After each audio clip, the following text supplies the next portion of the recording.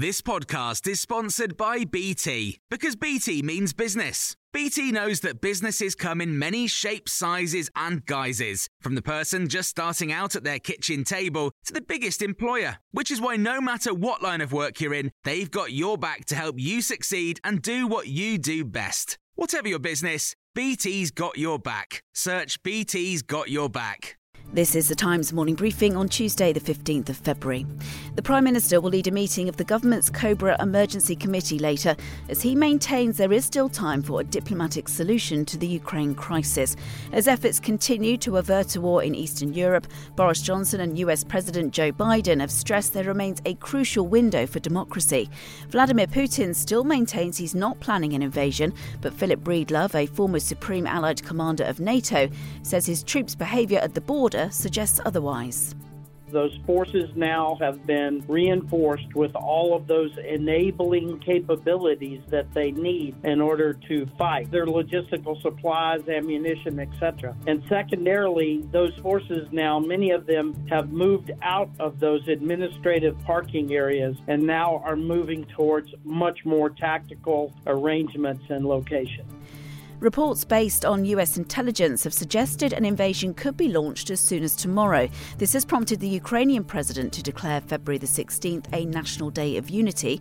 Volodymyr Zelensky's called for the country's flag to be hung from state buildings and for the national anthem to be played across the country at 10 a.m. The president also urged lawmakers who've recently left to return. Це ваш прямий обов'язок.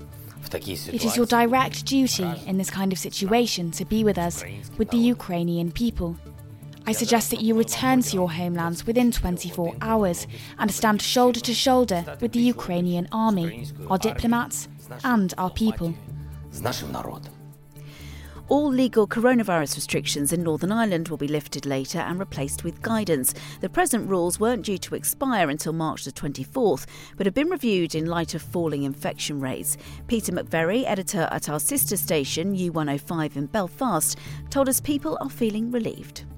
They were saying as recently as yesterday that the situation was farcical because you didn't have to wear a mask in a bar if you wanted to eat, drink or dance. But if you wanted to move towards the toilet, you had to put your mask on unless you danced there. And the Federation of Small Business welcomed it last night as well. They said that effectively we've had 2 years when we've been in, if you like, government subsidised hospitality. And so it will take a little while before we get back to a fully functioning economy. And that's on the assumption that we don't see any more variants and there aren't any more setbacks.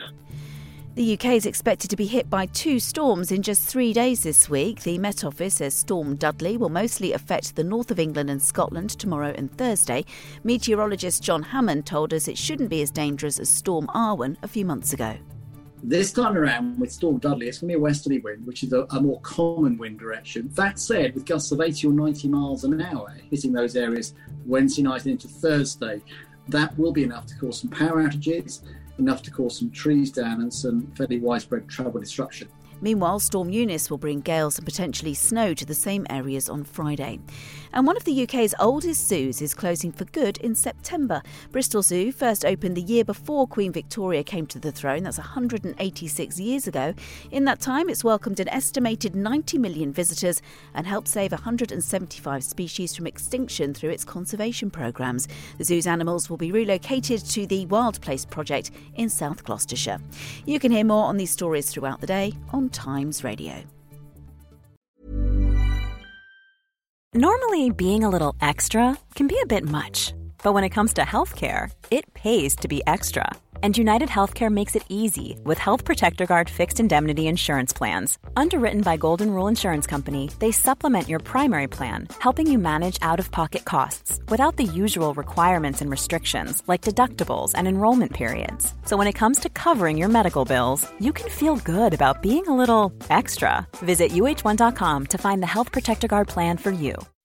When you make decisions for your company, you look for the no-brainers. If you have a lot of mailing to do, Stamps.com is the ultimate no-brainer. Use the Stamps.com mobile app to mail everything you need to keep your business running with up to 89% off USPS and UPS. Make the same no-brainer decision as over 1 million other businesses with Stamps.com. Use code PROGRAM for a special offer. That's Stamps.com, code PROGRAM.